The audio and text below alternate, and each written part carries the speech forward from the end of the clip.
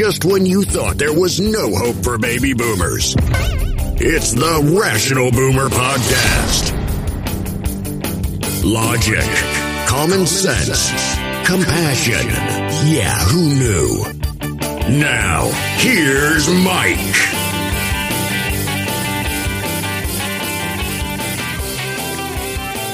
We are back on the Rational Boomer Podcast, starting yet another week. Got a lot of stuff happening this week. Tomorrow we've got the recall election in California. Gavin Newsom should win. Don't worry about it. On September 18th, we're supposed to have a new meeting of these fake patriots. I got that word off of one of my commenters. These fake patriots are supposed to meet on September 18th in Washington, D.C., to protest against the political prisoners, the insurrectionists that are now in jail or on trial.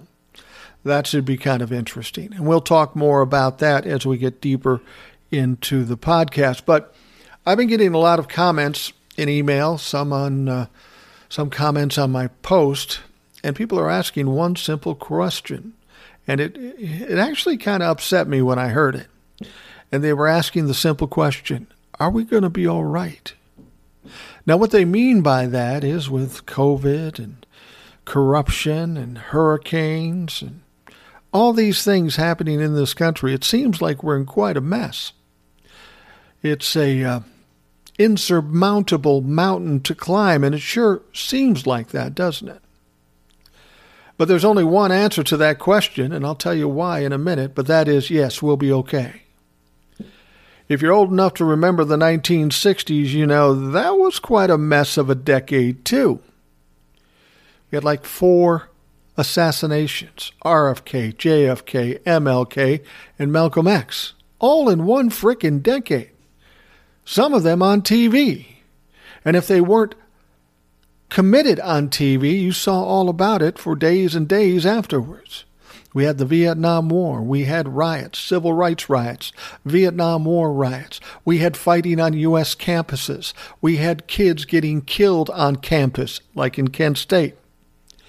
We had drugs. We had the insurgence of the new rock and roll, acid rock or hard rock or metal rock, whatever you want to call it. It was a very chaotic time, the 1960s. And a lot of people asked that same question then, but you know what? Here we are. Somehow we got all through that. It seemed insurmountable, but we got to the 70s, had our issues there, the 80s, we had our issues, but we kept going, we kept moving forward, and we did all right. So, with what's going on now in this country, as insurmountable as it might seem, I have to believe we're going to be all right. There's a lot of people that have anxiety and stress in this country because there's a lot of things that bring you anxiety and stress on a nation level and in your own home. It could be money, it could be health, it could be anything. People struggle mightily every day. People deal with depression, anxiety, and all these sorts of things. And I sometimes think that I'm either the most healthy emotional guy in this country or the craziest guy in this country, because I don't find myself having a lot of stress. I don't worry about things as much as other people do. Maybe I'm just a sociopath and I don't give a shit. No, that's not true. I do care about others. I have great care for a lot of people. But I don't deal with the stress that a lot of people I meet every day, people in my own family. And maybe it's because I went through some of that when I was younger and I learned some lessons. I paid attention to those lessons and I implement those lessons every day. And I'll tell you what they are. They're pretty simple, actually. I mean, it's simple for me to tell you, it's harder for you to do. But that means you have to work at it a little bit. You can't just snap your fingers and change everything, because your mindset, the way you work, is the way it is. It took a long time to get there, so it's going to take some time to get out of that mindset. First and foremost, you have to focus more on positive. I know that's hard in these times.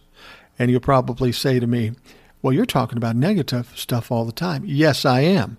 But I'm talking about it in a proactive way. I'm getting my voice out there. But when I'm not doing this, I'm not worrying about it. I'm dealing with my grandchild or my family or a trip that I might be going on. You got to spend some time with joy in your life. You can't focus on negative all the time, because as you focus on negative, you're just going to be asking for negative in return. Negative creates negative. So what's the answer? Be more positive. Look at those positive things. Take joy. Appreciate those things, even if they're small, for the joy they bring. Donald Trump is an absolute asshole and a treasonist.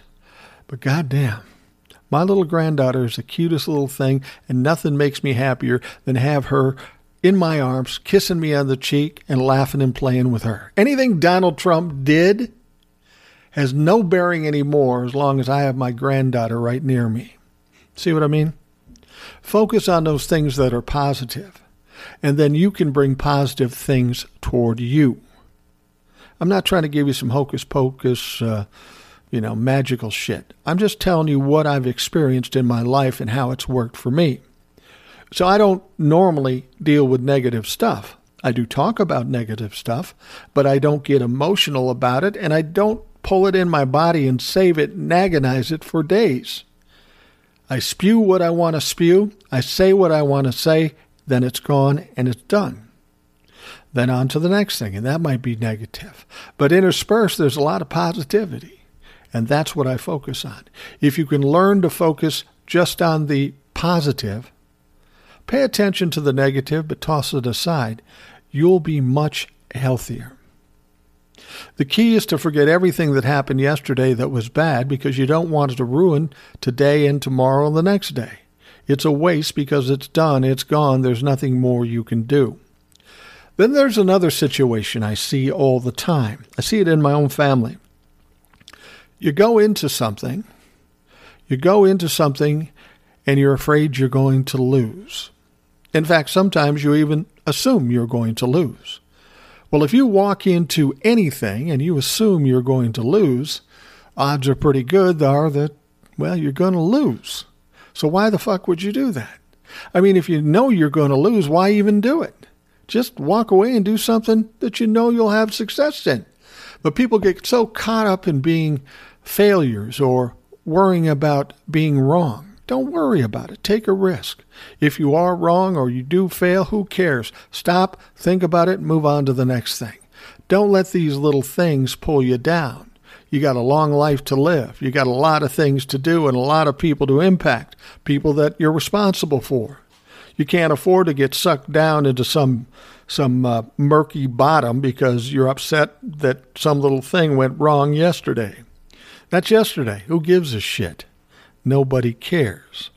Whenever I go into something, I assume I'm going to win. Now, that doesn't suggest that I will always win, but when I walk in, if I lose and if I still have an interest in it, I know in my heart, I know in my head that I'll figure it out and I will ultimately win. So I keep pushing. I keep going forward.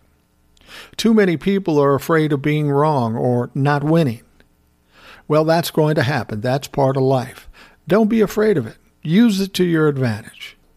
Learn from that experience and then keep pushing forward. Don't let anything knock you down or push you away. Anybody or any person. I'll be honest with you. When I started doing TikTok and this podcast, many people didn't understand what I was doing or why I was doing or what I hoped to accomplish. And I couldn't convince them any way possible. But I didn't let that stop me. Because I knew what I knew and I knew what I wanted to do and I could see what I could get from doing these sorts of things. So I said, fuck it, I'm doing it anyway. Well, after time, you get some results like on TikTok or even here on the podcast and people go, hey, that maybe is a good idea. Maybe you were smart for doing that. Well, see, that's the difference between people who go after things and are maybe entrepreneurial or something else, and people that sit back and say, I could never do that, and then don't. You got to be positive. You got to be going in thinking you're going to win every time. If you don't, big deal. This is all going to do a lot for lifting your spirits. If you have trouble worrying about getting big successes, start with little successes. Embrace those little successes, and the more you embrace, the more it will become accustomed to you, and the more you'll feel confident about succeeding on some bigger things. Remember what I said. It took a long time for you to get here, so now you got to train your mind to be more confident, more positive, more willing to believe that you're going to win. And this last part I'm going to tell you. I'm going to tell it to you very quickly because I don't talk about religion here typically. I'm not big on religion. I don't like organized religion. I do believe in God. I do believe in God, but I don't believe in organized religion because organized religion to me is simply a club formed by men who are flawed and they use it for their own agenda. The fact is you can talk to God directly if that's what you want to do, if you believe in God. Now, I'm not going to question anybody who loves organized religion. If you get something good out of it, by all means, do it. That's good. If you don't believe in God, that's your business too. I'm just telling you what I do. I was at a point in time in my life when everything seemed to be going wrong. I mean, I was surviving. I was doing fine. From the outside, I looked fine. But internally, I was stressed out, had a lot of problems. I had a lot of worries and just stressing out about everything. It wasn't a happy life. I mean, from the outside, generally it was happy, but internally it was tough. And I had a mom who was pretty religious. She was Lutheran. She made us go to Lutheran churches. But she told us a lot about God. And for me, I believe in God. And I believe in God for a few good reasons. I've had experiences in my life when the only explanation for it is some kind of intervention by God, because it shouldn't have happened. And I won't go into those. It doesn't matter. But that was enough to make me believe that there is a God, a higher power, the universe, whatever you want to call it. However you want to direct your attention, that's fine. So when I was in this situation, I had nothing to lose, and I had a whole big hole to dig out of. So I started praying. I believe in God. I've prayed before. But now I prayed every night. I didn't pray, please get me this, please get me that. First thing I did is I thanked God for all that I had. Then I prayed for other people that were important to me. And then I told them my troubles and asked for help. I didn't tell them what to do. I asked them for help. Now, a lot of people think when you pray to God that the shit's going to come down and hit you like lightning and change just like that. It's not. It is definitely not. What it did do is it slowly but surely got better, got easier. And I stuck to it. I did it every day. I do it every day to this day. And every day got easier, less stress, less problems, less issues to be concerned with. And now I'm at a point where I don't have that much stress anymore, if any. The only stress I might have is when am I going to get to see my grandkids again? But by doing that every day, focusing on your issues, thanking the powers that be, praying to help others, and then asking for help for yourself. Whoever you believe that is your higher power, do that every day. Don't expect an immediate reaction, but you will get improvement. I did. Nothing really changed in my life other than I was doing that. I was getting older, of course. I was going to retire. And so that makes things a little easier. It downsizes. It makes it less complicated. But now I'm at a point where I don't worry about anything. I'm not stressed about anything. Everything is pretty well covered. And isn't that what they tell you? Give it to God and He'll take care of you. Well, if you think it's going to happen immediately, it's not. And then you might think, well, that's not true. Give it some time. Put some work in. And I think you'll find something different. The thing about it is, you think about these things I just talked about. If you can implement these things, and it does take work, your life will be happier, less stressful, and you'll enjoy getting up and doing whatever you're doing the next day. All right. Enough of the preaching. I just wanted to do that because I really struggle with people being upset and hurt and stressed and sad all the time. That's not what this life is supposed to be. And if I can help anybody with that, by all means. I would love to. Okay, Secretary of State Anthony Blinken was testifying in front of Congress today regarding the pullout of the troops from Afghanistan. Of course, the Republicans are furious because it was a horrific thing in their minds. The Democrats thought it was a better situation. But let's be perfectly honest with you. If you want to blame Joe Biden for something, there is some blame to go to him. The strategy they took to pull people out was flawed. It wasn't right. It didn't work out right. And maybe they didn't know. They came and did it, and it went badly. And they didn't know what to do, and they just kept going. So Joe Biden has to take that blame. And the interesting thing about Joe Biden, as much as the Republicans refuse to see it, he did take that blame. He says it's on me. He takes responsibility. Quite refreshing after what we saw the last 4 years, isn't it? So anyway, they're talking to this Blinken, the Secretary of State. The Democrats are being easier on him. The Republicans are being real hard on him, which is pretty much how it goes when you have these Senate or House hearings or whatever it is.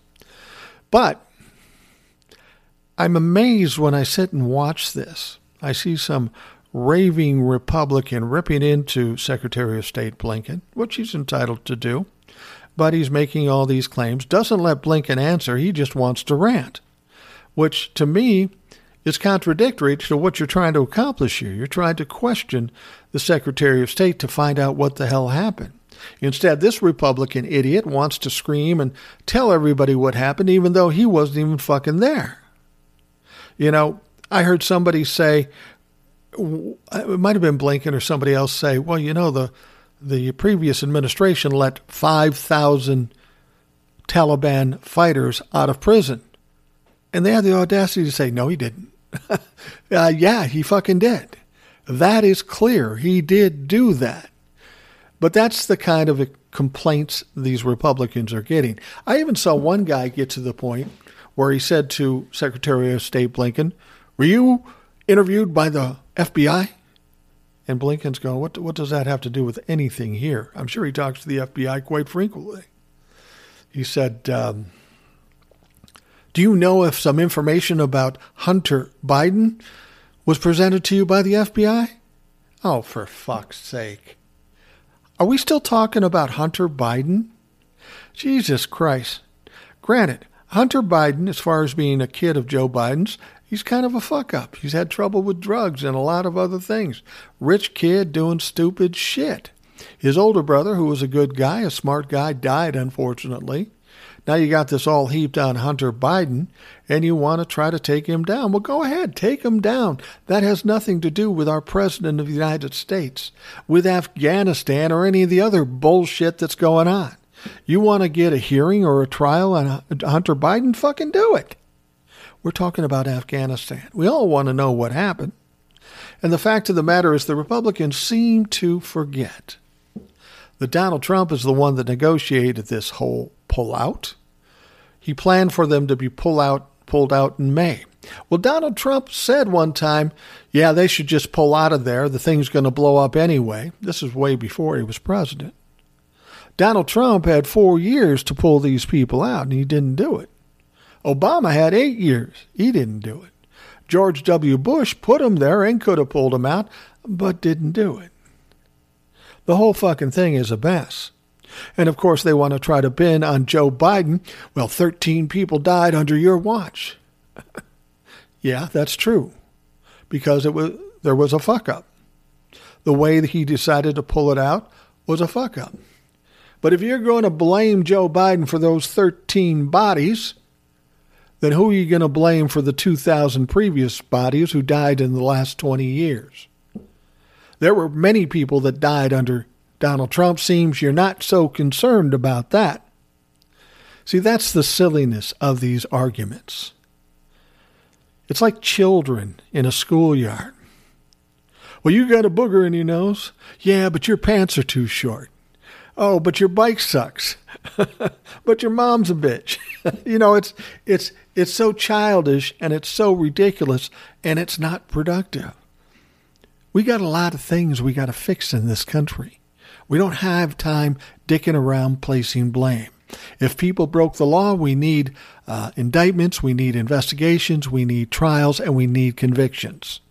And it's about time we start seeing some of that out of the DOJ with regards to Donald Trump, his administration, and those people around them. Hopefully, we're going to get something done fairly soon, because if we don't, I find that very troublesome. And I'm going to have a lot to say about the Biden administration and the current Biden DOJ. But we'll see what happens there. This whole setup for Joe Biden to take these people out of the country, while Joe Biden may have fucked up some things there, let's just acknowledge that. Again, Joe Biden was 6 months into his term as president. Now you want to lay blame of everything on him? Come on. Donald Trump had 4 years. He's the one that negotiated with the Taliban. He's the one that's the buddy with the Taliban. He's the one that freed 5,000 Taliban fighters. But it's Joe Biden's fault. Come on. Yes, 13 people died under Joe Biden, but 2,000 people died for 20 years. Who are you going to fucking blame for that? It's all relative. The point is to get the hell out of there and put no more Americans in danger in Afghanistan. The whole thing's been a waste. We went in there ill-advised. We handled it poorly. We pulled them out poorly. Let's just cut our losses and be glad we're the fuck out of there. And let's get whoever's left in there out of there quickly. And then let them fucking explode if they want to. I don't give a shit. We got way too much trouble here. But it's just funny watching the Republicans beat on this Secretary of State. Of course, the Democrats did the same. But here's the thing. They're all thinking they make points. They're all thinking that's going to make a difference. We watched 4 years of trying to tear down Trump's administration, and it was a good thing. That's what needed to be done. But what did it result in? Fucking nothing. So you want to pound on Blinken or Biden or whatever? Go ahead. Who the fuck cares?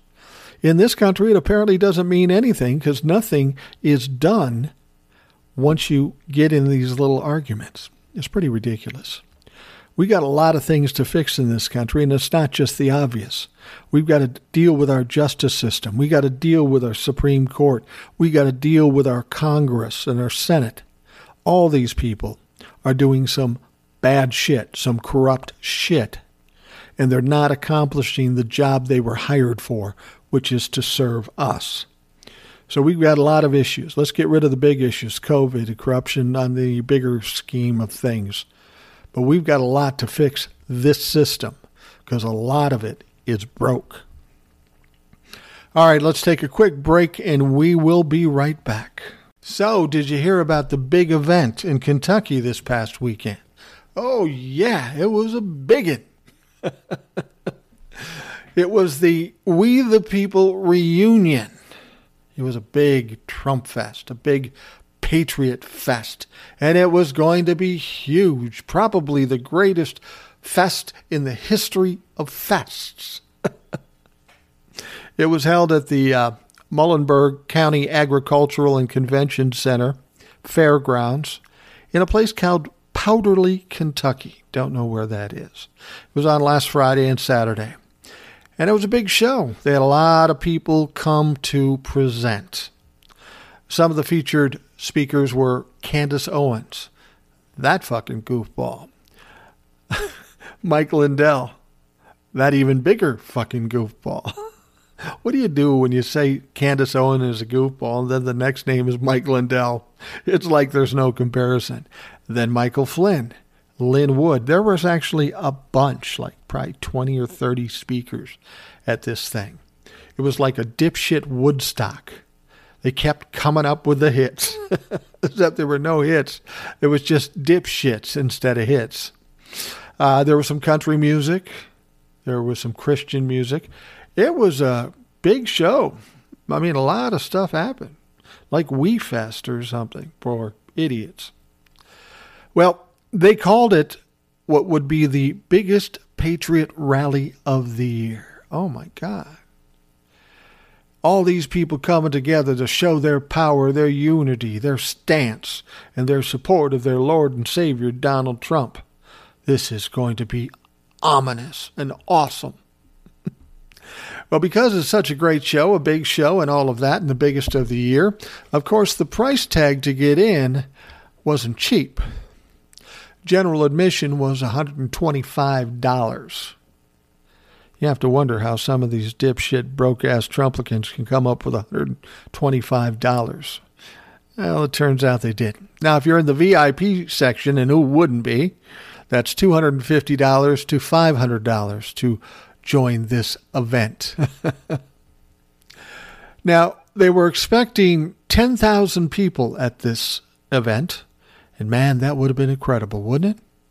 10,000 people coming to this event. Oh, my God. Well, it turned out only 300 people showed up, and I've been corrected a couple times. Some other people have said less than 300. One person even told me 158 people showed up. The bottom line is not even a fraction of what they expected showed up, which is a good sign, I think, for us. You know, people are talking about the September 8th get-together with Proud Boys and Oath Keepers and all the insurrectionist Trumplican pieces of shit. They're coming there to finish what they did on January 6th because they're proud of that. They're there to protest the political prisoners, the people that were the insurrectionists who are now jailed or under indictment or on trial. It's their goal to free those people because, you see, they didn't see January 6th as an insurrection. They saw it as patriots trying to save this country. Well, the fact of the matter, it was an insurrection. That's all it fucking was, and they can say whatever they want, but that wasn't the case. But here's what I find interesting. Have you noticed after the last several months? You kept hearing about these events that these Trumplicans kept threatening. Oh, we're going to march on every state capital. Trump's going to be back in the White House. I'm going to give you all the possible evidence that there was election fraud that you will ever see. It'll shake the world. We keep hearing these things.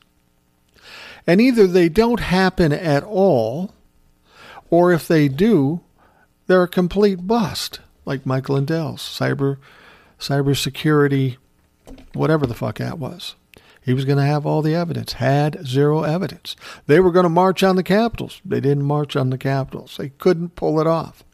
And now they're talking about going back to Washington, D.C. The only difference between this and last time is they're probably going to put the fence back up, so that's going to be a problem for them. They're going to be more ready for it because these people don't want to be embarrassed again like they were on January 6th. So you have to wonder if this event will even take place, and if it does, how many people will really show up. Now, you have to be ready for this thing. After January 6th, you can't count on anything. You can't even count on these people being such losers that they don't show up. I mean, that might happen, but you can't count on it. So you got to be safe. You got to be prepared. And now in Washington, D.C., they just grabbed some knucklehead who was in his car with a machete and some other big knife. He had just an American flag for a license plate. How fucking dumb can you be? You're driving a car around Washington, D.C., and you have no license plates, just a picture of a flag. You don't think you're going to get pulled over, you dipshit? Jesus Christ. Do I have to do this for you? So they get him. He's got these sharp knives. He's spewing all kind of white supremacy ideology, if that's what you want to call it. He had little pictures and designs in his car, he had this the swastika with a quarter in the middle. Don't know what the fuck that means, but this guy is clearly not thinking with a full mind. Well, they got him out of there. But as we're thinking about September 18th and we're getting closer, and you see some clown out in a car with weapons spewing white supremacy things, it makes you wonder, do we have to worry about this? Well, I think we do have to worry about it, whether we need to worry about it or not. We have to be prepared because we weren't prepared last time and see what happened. So this time we need to be prepared and shut it down quickly. Give them no air to breathe. Shut them the fuck down. And hopefully that's what will happen. We'll see. I mean, it's coming in days, so we'll know what exactly happens, and we can only pray that it isn't violent, that people don't get hurt, and people don't get killed. Let's pray that that doesn't happen. But should they get violent, because these people are stupid enough to do it, hopefully we'll have enough police protection. Maybe the military, the National Guard, what have you. We'll have the fence up. My only concern about it is we got a fence around the Capitol. That's good. But what if instead they want to go to the White House or someplace else? Are we going to be prepared for that? Are we going to be prepared if they try to set up a distraction? We know they tried that with bombs being placed in front of the DNC and the RNC. Now, they didn't go off, so they weren't a distraction. But had they gone off and there was a distraction, well, then that would have pulled a lot of people away from the U.S. Capitol, changed the whole perspective of what happened on the insurrection. So we've got to be thinking about a lot of things that are going on in D.C. on September 18th. Hopefully it'll be a bust and it'll be like the reunion with 300 people showing up. But we can't count on that, so we'll have to be prepared and protect what we're dealing with here on September 18th. We'll keep an eye on it. You keep an eye on it. We'll be talking about it once it's passed. Now, here's something I've been thinking about for a long time. I've always asked this question, and nobody's been able to really answer it. Now, on 9/11, we just had the anniversary. On 9/11, the majority of the hijackers came from Saudi Arabia. Now, to me, using common sense, a little critical thinking, that might make me wonder if maybe Saudi Arabia didn't have something to do with the attack. I mean, it seems reasonable. But George W. Bush was the president at the time, and he decided instead to attack Iraq and ultimately Afghanistan. They went after Saddam Hussein. They got him. That was good. But they were looking for WMDs all over the place. They promised there would be WMDs, and we would have done the right thing by shutting these people down. But unfortunately, there were no WMDs, weapons of mass destruction. There were none. Not a single one.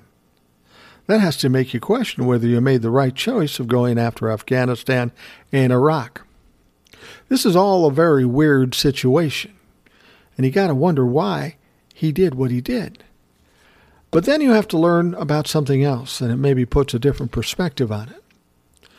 What you may not know is the Bush family is very close and tight with the Saudi Arabian royal family. They're close personally. They come to visit each other. They're also close in business. And some of the business they deal in, oil or whatever, is in the billions of dollars. So their connection is very tight with Saudi Arabia.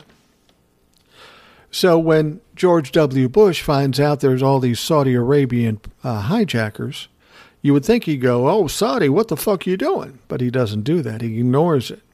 He doesn't want to open that can of worms because he's tied in so tightly with them, so he switches the blame to Iraq and Afghanistan and goes after them. That's troubling to me. That shows a certain amount of corruption. That shows me that maybe we were correct in thinking that some of the things George W. Bush and the Bush family did was a little shady. Now, Joe Biden was going to go to Ground Zero for the 9/11 memorial. And there were people who were involved in that 9/11 attack, had family that died or friends that died or were in it themselves. And they compelled, Joe Biden said, before you even go to Ground Zero, you should release some of the documents from the investigation on 9/11 because we haven't seen anything about it. Well, to me, that seems like a reasonable request, and apparently it did to Joe Biden as well, because that's exactly what he did. He told the DOJ or FBI or whoever had them to release documents about the investigation on 9/11. Now, of course, you get these documents, and as always the case with government officials, a lot of redactions, a lot of black blocks covering up stuff we shouldn't see. Is it for national security, or is it to cover something up? We don't know, because you covered the shit up. But when you read this, there is some sense that it did look like Saudi Arabia did help some of these hijackers at the very least, and may have been involved in this whole attack. But we don't honestly know because you didn't honestly tell us.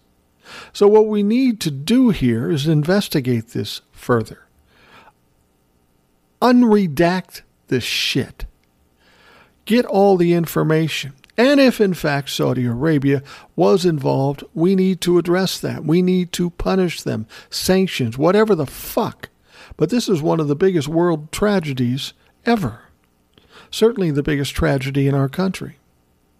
We can't let people just walk away because your buddy's on the side or business partners or whatever. But that's what it looks like.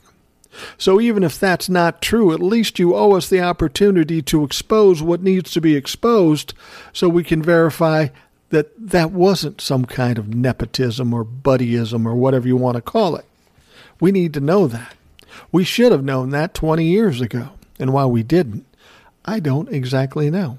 I'm not too happy about finding out that there's stuff we didn't know about this whole thing.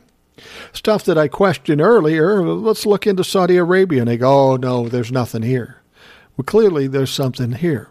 And we need to find out exactly what is here and then do something about it for once.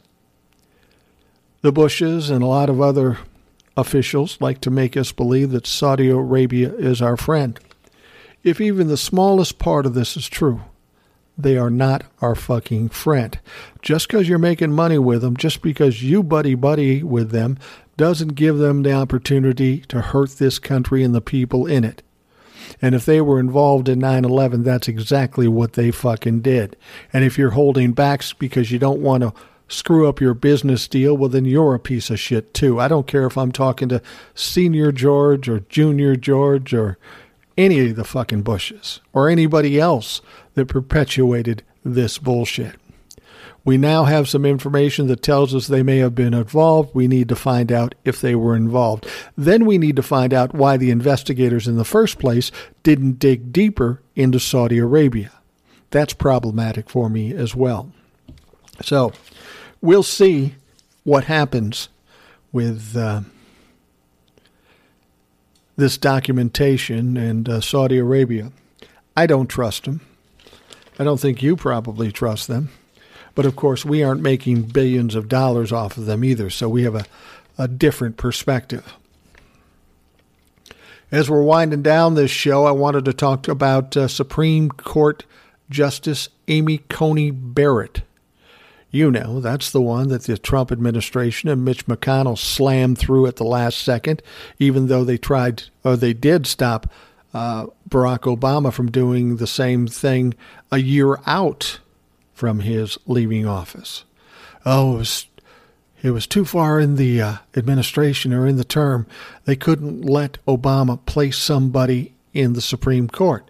But we got 2 months before he's out of office, and they slammed this woman through. And her credibility and her qualifications are suspect, to say the least. Well, she's talking now. Good for her. She is concerned about the Supreme Court being seen as partisan by the public. And as much as Republicans don't believe this, the Supreme Court should never be partisan. They should be dealing with the letter of the law and making decisions based on law, not on their party affiliation. She said justices must be hyper-vigilant to make sure they are not letting personal biases creep into their decisions. Well, yeah, that sounds like a good idea. On paper, in theory, that sounds great. But that isn't what happens, because we know the Republicans and the Democrats alike push to have people that are of a like mind with them onto the court, hoping they'll get special treatment when it comes down to important issues. Well, now, Amy Coney Barrett is worried about this. In fact, the whole Supreme Court, I bet, is worried about this because it's questioning the credibility of the Supreme Court. And let's be perfectly honest. If the Supreme Court doesn't have credibility, they aren't worth a shit. And they're 1/3 of our government, the judicial part. So Amy Coney Barrett and some of the others on the Supreme Court are getting a little nervous. They sit up on these big chairs in their robes above everybody else. They are above reproach, but now somebody's calling them out. They may not be above reproach. And if they're not above reproach, again, they aren't worth a shit. Well, Amy Coney Barrett is worried about the perception that the public has of the Supreme Court now. And Amy, I'll give you a little tip. The best way to not have that perception by the public is by not handing down partisan decisions like this bullshit anti-abortion thing in Texas. First you ignored it, you got some pressure, and then you said, go ahead and do it. Even though it's a phony law, it's a ridiculous law. And don't tell me you didn't have authority over it. You're the fucking Supreme Court. You can shut anything down you want. If it had been anybody else, you would have. So if you don't want people to think you're partisan, then don't act so fucking partisan. It's as simple as that, Amy. Now, one of the things you might see with this whole situation, since we know now that the Supreme Court is sensitive about this whole situation, now they're worried about it because people are looking at them a little weird, looking at them sideways. What you may see now is some hypercorrection. And what I mean by that is maybe voting the other way, the more liberal way on some things, just to show, see, we're fair, we're bipartisan, we don't care about anything but the law. They will do that for appearances, for perception. You know, it's kind of like when you're a coach and your kid's on the team and your kid is really good, but you're twice as hard as on the kid because you don't want to look like you're showing favoritism. Same thing here with the Supreme Court. Now they got busted for being partisan, so now they're going to do everything they can to be bipartisan, maybe even go further left just to compensate for the perception people have and hope that will be good enough to get them back on their side and regain their trust. Well, it won't. We know who you are. We know what you do. And this is another case in point when Joe Biden, the Biden administration, and Congress have to look at stacking the court. That sounds like a negative thing, and to the Republicans, yes, it would be negative. But what that means is adding seats to the court to even out the partisanship on the court. So Joe Biden and the Democrats might add 3, and then you got 12.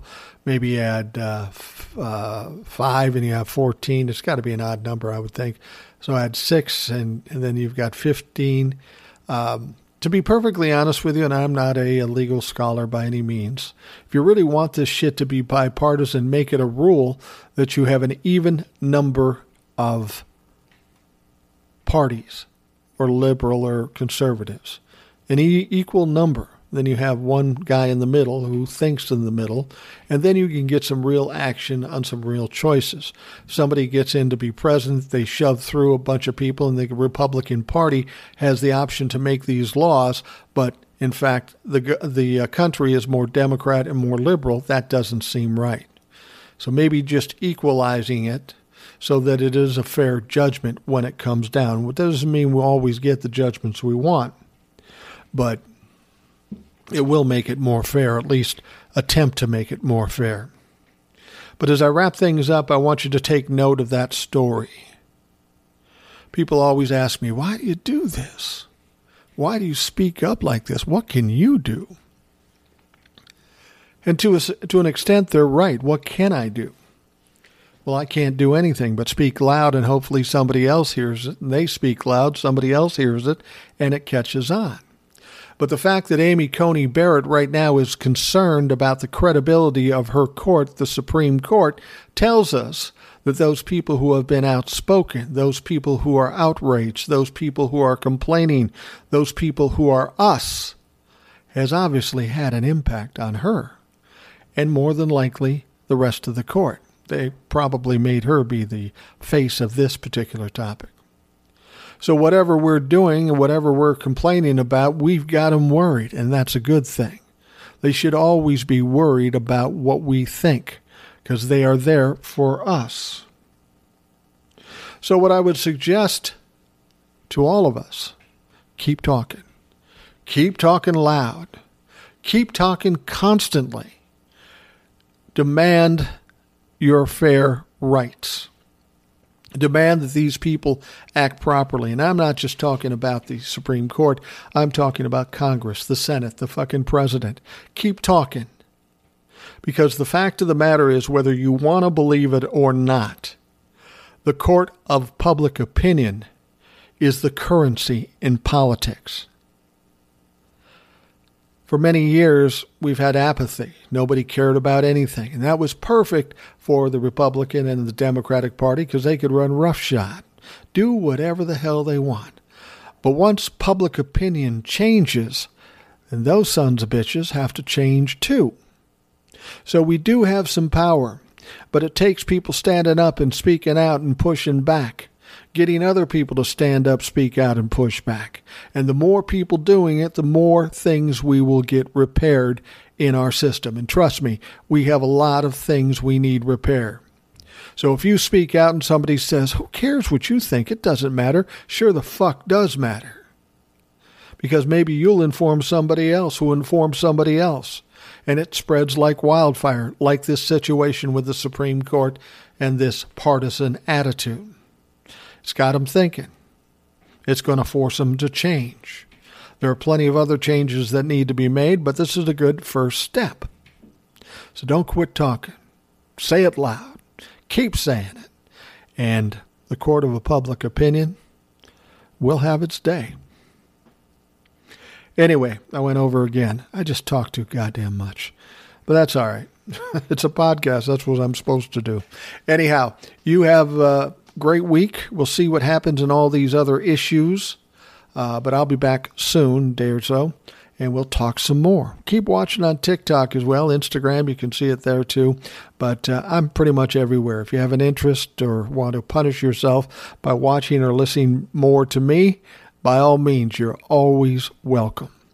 We'll see you again soon. Thanks for listening to the Rational Boomer Podcast. Don't forget to subscribe so you don't miss an episode.